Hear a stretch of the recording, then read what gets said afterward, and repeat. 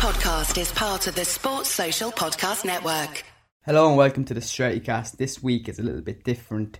It's an exclusive interview with former Manchester United goalkeeper Alex Stepney, who was part of the 1968 European Cup winning side under Sir Matt Busby 10 years on from the Munich air disaster. So we speak a little bit about that. We also speak about a claim which appeared in the Telegraph, which stated that Stepney got arguably the weirdest injury during a match in football, which I think he touches on any kind of rubbishes because it claims that he dislocated his jaw while shouting at one of the United's defenders.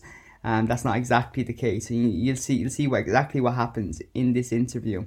So yeah, grab yourself a cup of tea. Lockdown times, podcasts are popular at the moment, and this interview, I really enjoyed putting it together. I hope you enjoy listening to it. And if you did, and you want to support Strettycast down the line to get more interviews of this nature, please subscribe to our Patreon at patreon.com/Stretty News. Just a big thanks to Alex and his son John, who really helped me get this interview, and I really enjoyed it. So yeah, listen, give us some feedback at Strettycast on Twitter, and I'll speak to you again with Mike next week.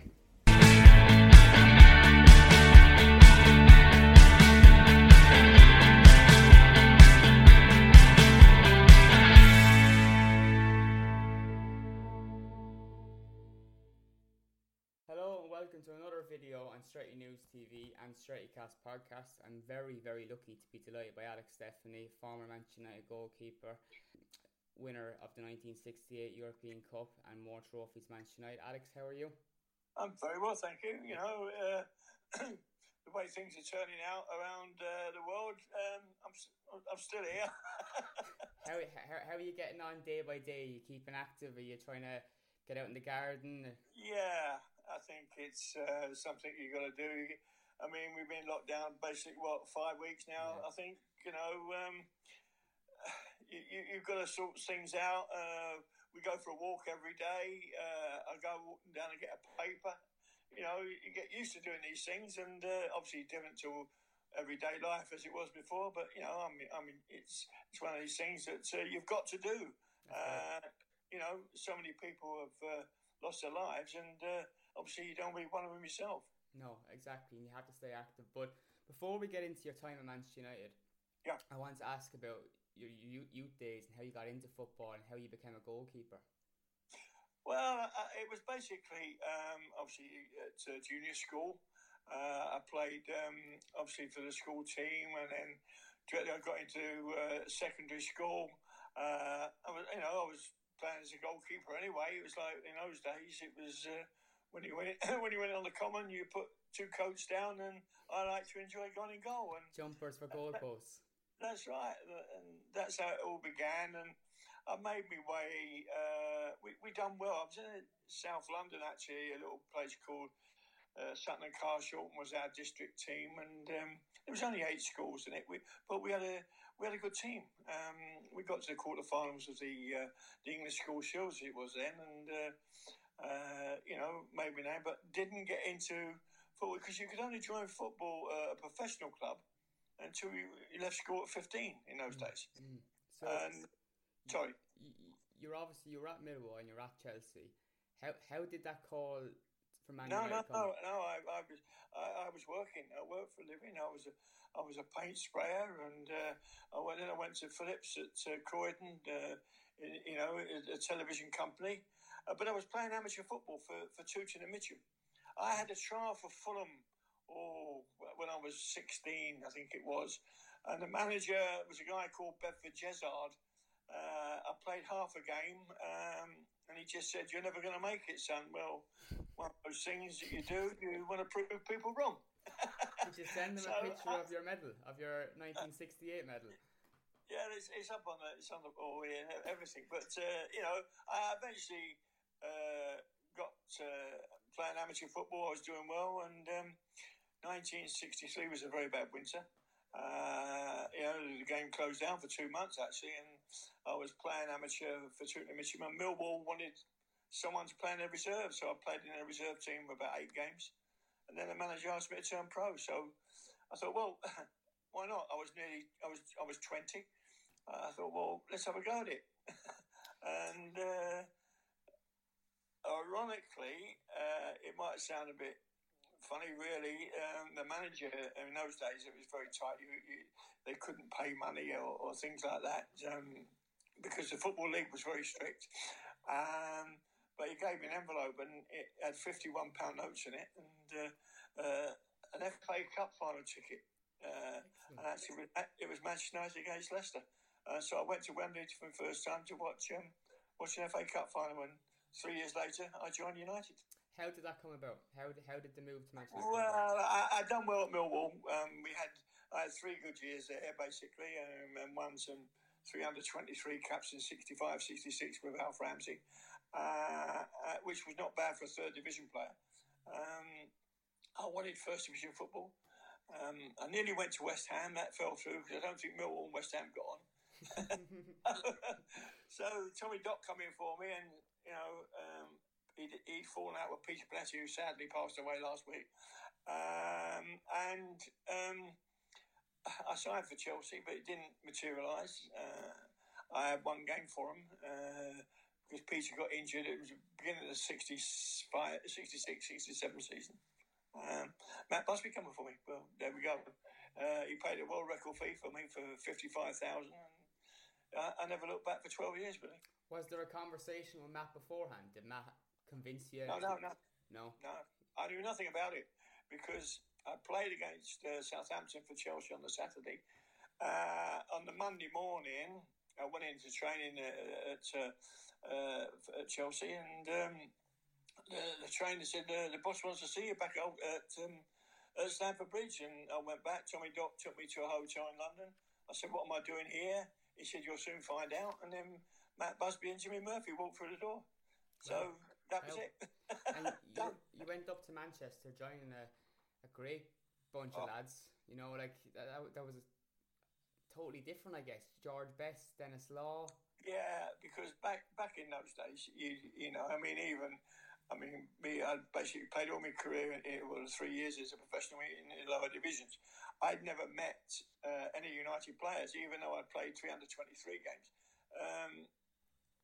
There was no United players in that squad, so I didn't know anybody. But I just couldn't believe, the day I turned up and went training, Matt came along with me, introduced me to everyone, and like everything else, I was made so welcome. It was just, I knew I was in a family. Yeah, and you're obviously replacing the great Harry Gregg as well. Well, it was Harry Gregg. There was even Pat Dunn, who won the championship in 65, and David Gaskell, who played in that 63 Cup final. There was 3 other goalkeepers there. Obviously, Matt put me in, and my first game after signing was City at home, and we won that 1-0. And I think I was sort of regular right through. I played 539 games. I think I played for United. Amazing. How different when you look at goalkeepers today and the fine pitches and the lighter footballs? How would you describe the difference between playing then and watching now? The difference basically is if you look at it, you can look at it from whatever part you want to be in. Any stadium around the country, have a look at the pitch. Mm-hmm. Most pitches were excellent first game of the season, and then it was just like, they got torn up and everything, and because they're not like that today. But players, goalkeepers have a different attitude today. We weren't looked after. We had to look after ourselves. I think the game's changed so much that, the game's quicker, let's be honest. There's no 2 ways about that. The ball's different. But then again, I say, well, okay, for goalkeepers, I don't see many doing what we had to do to stay in the team by catching the ball. There was a lot of punching now, and doesn't seem to be the same sort of contact we had. We had to do it. Otherwise, if you didn't do it, you wouldn't be playing. Jumping into that season in which we won the European Cup, in the lead up to that, in the build up and the games against Madrid and so on, was there ever any talk about the Munich anniversary or anything like that? Never. No. I think that was the main thing. Even on my way up to Manchester, excuse me, I wondered whether any of them spoke about Munich. Yeah. And they didn't. And I knew straight away. There was no question about it. I mean, of course, don't forget, there was, I mean, like you said, Harry Grigg was here. I mean, sadly, Harry passed this year. And the fact about what he did was just unbelievable in Munich. I mean, it's something that was instinctive of him, and that was the kind of guy he was. And that's what you probably thought, well, he would be the one to do that sort of thing. But no, I mean, there was Bobby in the team, obviously, and Bill Fawkes, and players have been there like Nobby and Shea Brennan as young kids when it happened. Never mentioned it. It was never mentioned. And I found that, I couldn't say anything. I not even to players that I roomed with, who hadn't been around at that time at the club. You just didn't do it. But the fact is, when we won it, when that final whistle went after extra time, when we won 4-1, I went straight to Bobby and Bill and Matt, and when I look at it on the film, on the video and things like that, everybody done that. Every player done exactly that. So it was in us, every one of us, although we hadn't spoke about it, but we knew what it meant to them and to the supporters, and of course the family in the stand that sadly the lads had lost their lives. Yeah, no, absolutely. And in that season too, the one moment when I look back at the clips is the game against Madrid. And going through, and you can see the commentator says something. I don't know if Matt Busby has fainted, but he's on the pitch lying down. He didn't know what to do. But I think the whole thing was the build up. You mentioned there was no talk about Munich, but obviously it was in the back of people's minds. But he wanted the European Cup, obviously, and that year and the way in which it was done. Incredible. Well, it was incredible. When you think about, like you mentioned earlier, about how the game's changed, from today's to then. I mean, the first round we played a team from Malta. I mean, okay, we won our home game 4-0, I think it was in the first round, and we went to Malta and we played on a concrete pitch just covered with light sand.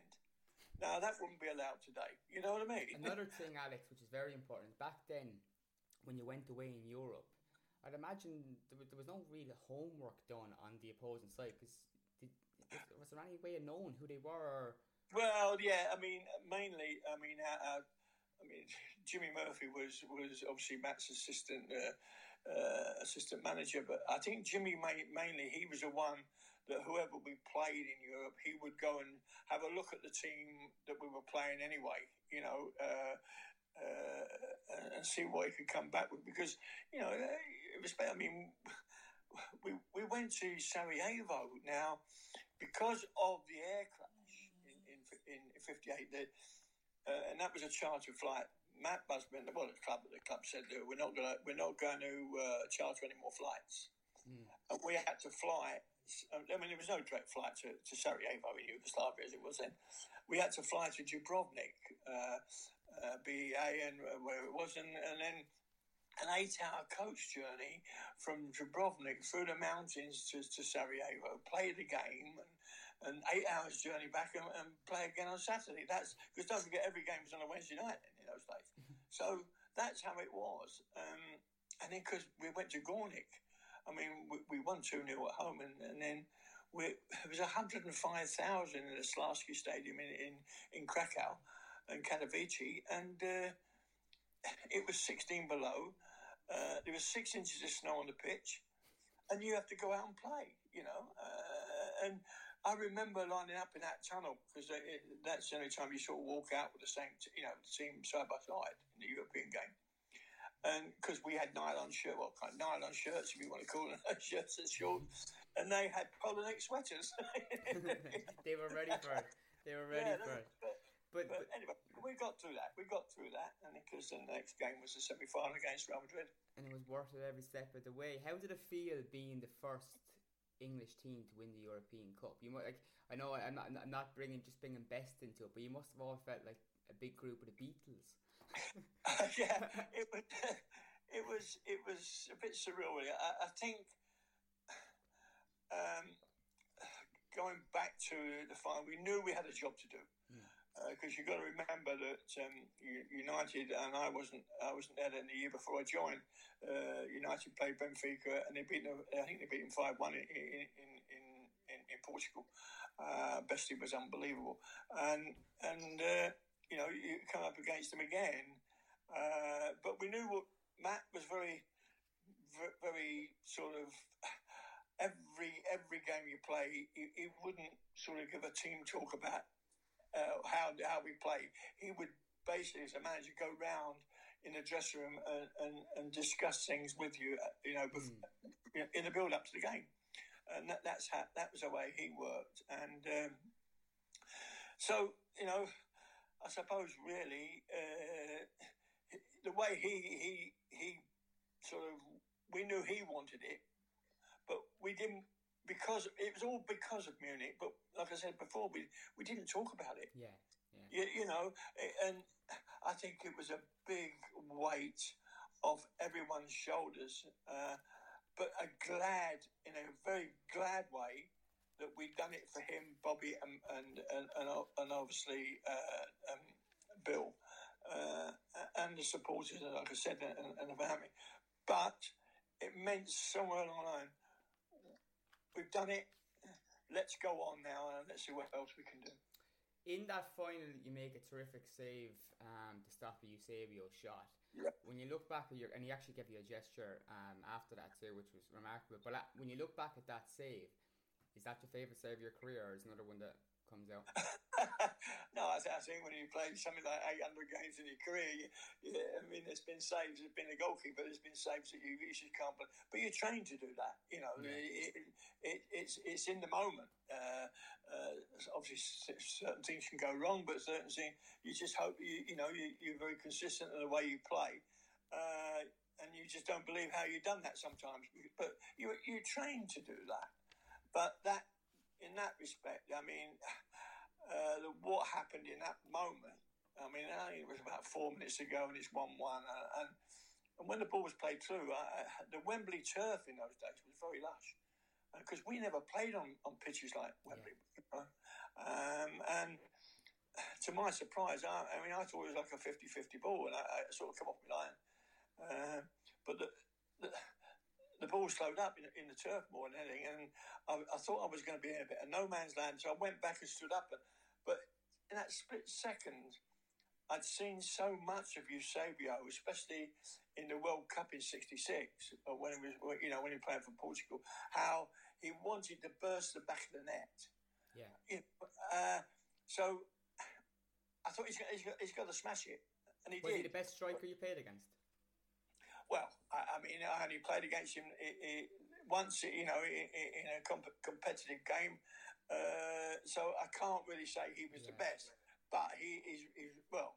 I think he played 760 odd games, 720 games for Benfica, and scored 756 goals or something like that. So he's a great striker. But when you play against players twice a season, or probably 3 times a season regularly, if you play them in the cup games and things like that, Jimmy Greaves was the best to me. But Jimmy Greaves was a classic goal scorer. Looking back at the final, you mentioned Eusebio. One of my favourite things about the final was Nobby Stiles and Eusebio. Nobby Stiles is obviously asked to stick very, very tight to him throughout the game. Yeah. But no better man to do it. No. I mean, that was... I can remember, we're 50 odd years on now, and like I said to you, Matt never really gave team talks in respect of, he would speak, like I said, he'd speak to you individually in the dressing room as you were getting changed. But the last thing I remember him saying before, that walk up Wembley Tunnel was a hell of a walk, and the dressing rooms are right at the back, and you had this long walk up the tunnel. And as we went out the door, because the bell had gone, I remember him saying, "Nobby, I want you to mark Eusebio man for man, like you did 2 years ago in the semi-final of the World Cup against Portugal." And that was it. Yeah. And, Nobby would have probably said, where do you want me to mark him?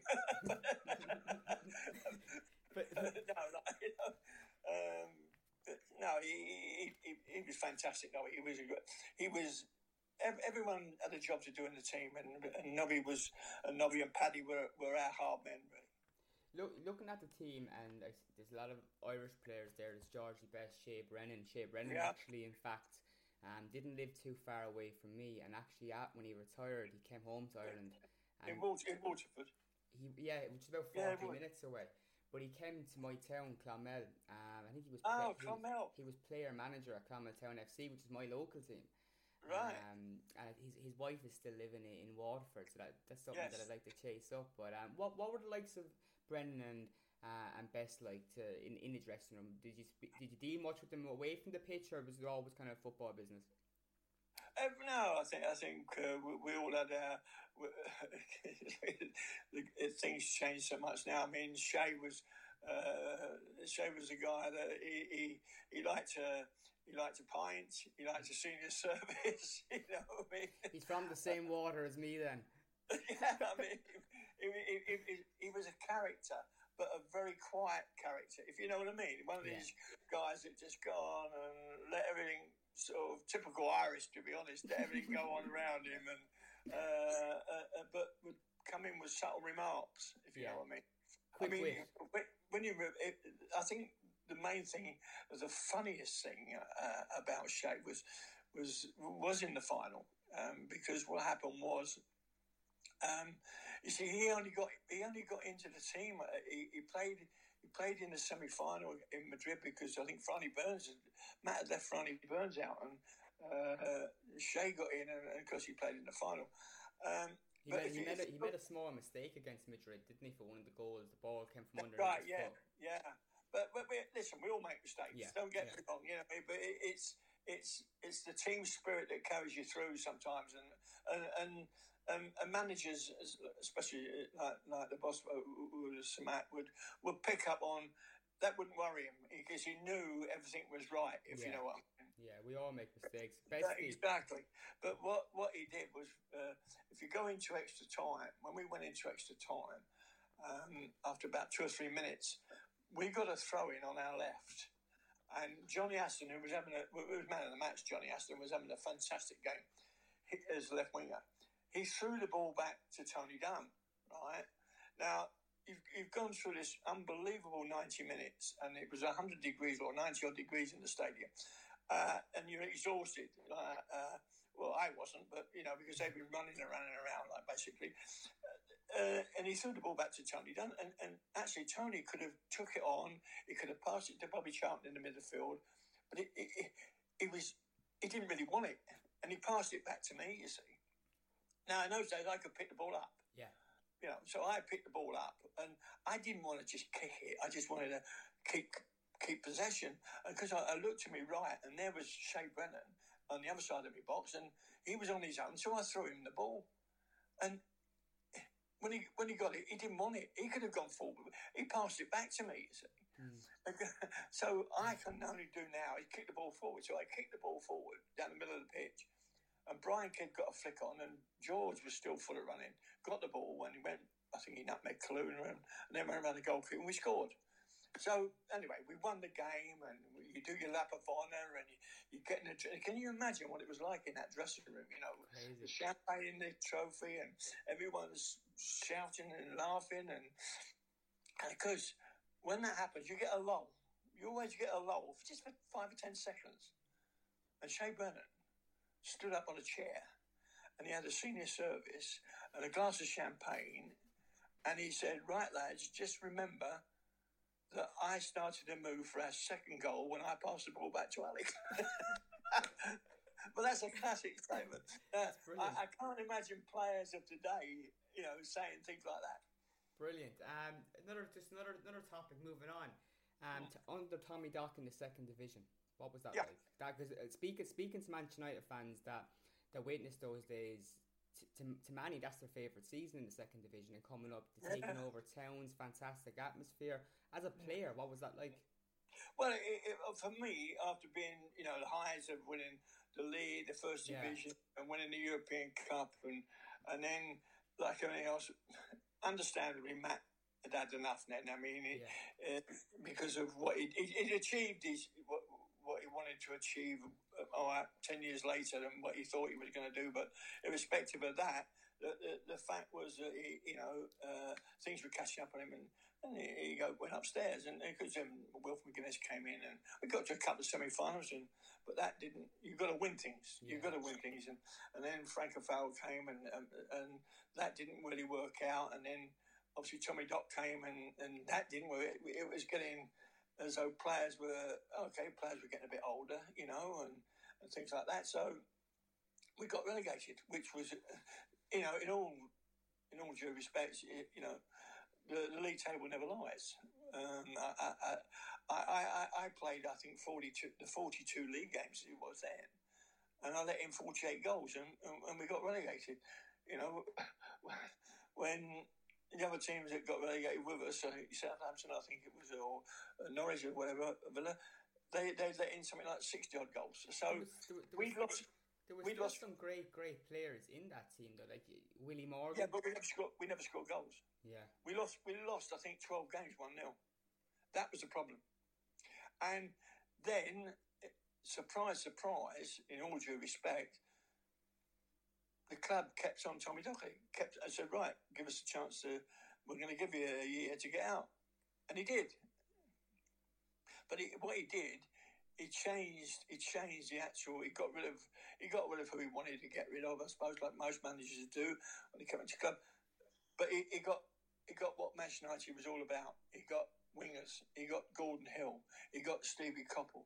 He got Stuart Pearson, striker. And all of a sudden, sorry, Pancho. Yeah. So and all that. All of a sudden, we're in the second division, and we take it by storm. And we comfortably win it. But because we've won it, and we're back now where we belong in the first division, there's that feeling in the side. And because eventually he buys Jimmy Green off, and we finish up winning the FA Cup. So, all right, we lost the final. Okay, we lost to Southampton. Cup finals are one-off games. Yeah. If you don't play well, you're going to get beat. If you get a bit of luck, you're going to win. And that was how it was. Absolutely. A few questions that I got asked to ask from Twitter before we finish up. The first one was, where did you get your white gloves? Well, the white gloves. There was a great goalkeeper who Fringham called Springer. He brought out these string gloves back in the 60s. And we didn't have gloves like they have today. It was just finger like protectors nowadays. They have these finger protectors. Well, these were string with a bit of table tennis back pimples on the fingers, and I actually wore them at West Brom the first time, and we were winning 4-3 at half time because it was I think it was a November or December game, and it was pouring with rain all about the match. But we finished up. I threw them in the skip actually at half time. I didn't want to wear them anymore. And because what happened was we finished up winning 4-3, but in respect to that, the gloves used to go to the laundry ladies, and because there was so much mud on them, they put them in bleach. Because they were like a fawny colour, but they put them in bleach, and ironically, because they came out white, but the bleach had also made this sort of plastic, these pimply things on our fingers, a bit tacky. So I thought, well, that's not bad. I'll play with them again. Well, there's a few sources that are telling me that that's where Michael Jackson got his idea from Alex Stepney. I like it. Another question we have in is, it's actually one, since we're in lockdown, there's lots of debates on social media. Your Twitter, you do great quizzes every day, quiz questions. That's right, yes. A big debate I see talking the whole time. United's best goalkeeper of all time. For you, who is it? I think at the end of the day, we have to go in decades because of the game, the way the game's changed and things like that. I would say I'll go into the 2 decades that we sort of done well under Fergie. Obviously, Peter Schmeichel. Peter Schmeichel came a raw young keeper, finished up a great keeper, winning everything, doing the treble and everything like that. And then Edwin van der Sar. But Edwin van der Sar was already a made goalkeeper. Yes. But when I look at how they played when they played for the club, I just there's nothing between them. So I would go to pair of them actually because but fair dues to Peter, he built himself at United into a great goalkeeper. Whereas I said, Edwin came along. I mean, his record for clean sheets, etc., and winning the Champions League again was incredible. So there's nothing between the two of them. But fair dues to Peter, he made his name from a young kid into a great goalkeeper. I have to ask you about what the Telegraph described as the strangest injury in football. Against Birmingham City. Apparently, they stated, I don't know if it's true or not, that you dislocated your jaw while shouting at your own defenders. Yeah. Well, they say that, but sometimes they don't know the full facts. Let's put it that way. Who was in your bad books that day? No, what happened was I think the first minute of the game. It was a night game at Birmingham, and because they got a free kick, and it was one of these from about 30 yards out, and the ball was played high into what was a 6-yard box. And as a keeper, you've got to go. You've got to go, and certain players you're playing against. But if you're going to go, well, I'm going to try and I wanted to catch the ball, obviously, but I could get done as well. Yeah, but you have to do it. That was how we. That's the difference between today's game and our game. And because I went to catch the ball, which I did, and a guy called Bob Hatton was their centre forward, and he tried to head the ball. Whether he did or not, I don't know. But he just headed my chin and knocked me out. Okay, right? So it wasn't caused by shouting then.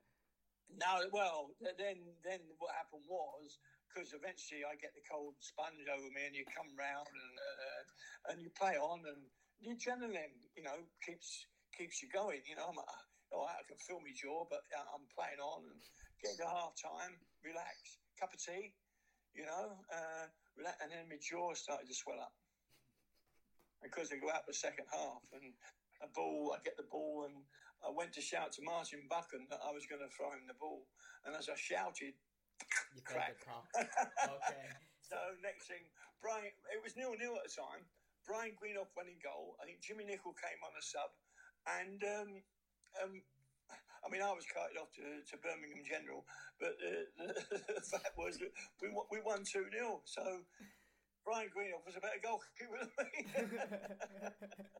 That's brilliant, Alex. Alex, thanks so much for coming on Straight News today. My pleasure, Derek. I really appreciate it, and I hope you and your family are all keeping well in these difficult times. Yeah, thanks so much. And look, I'm sure we'll speak again some other time, but maybe when I'm able to go over to a game again when it's lockdown is finished, we might have an old beer or so.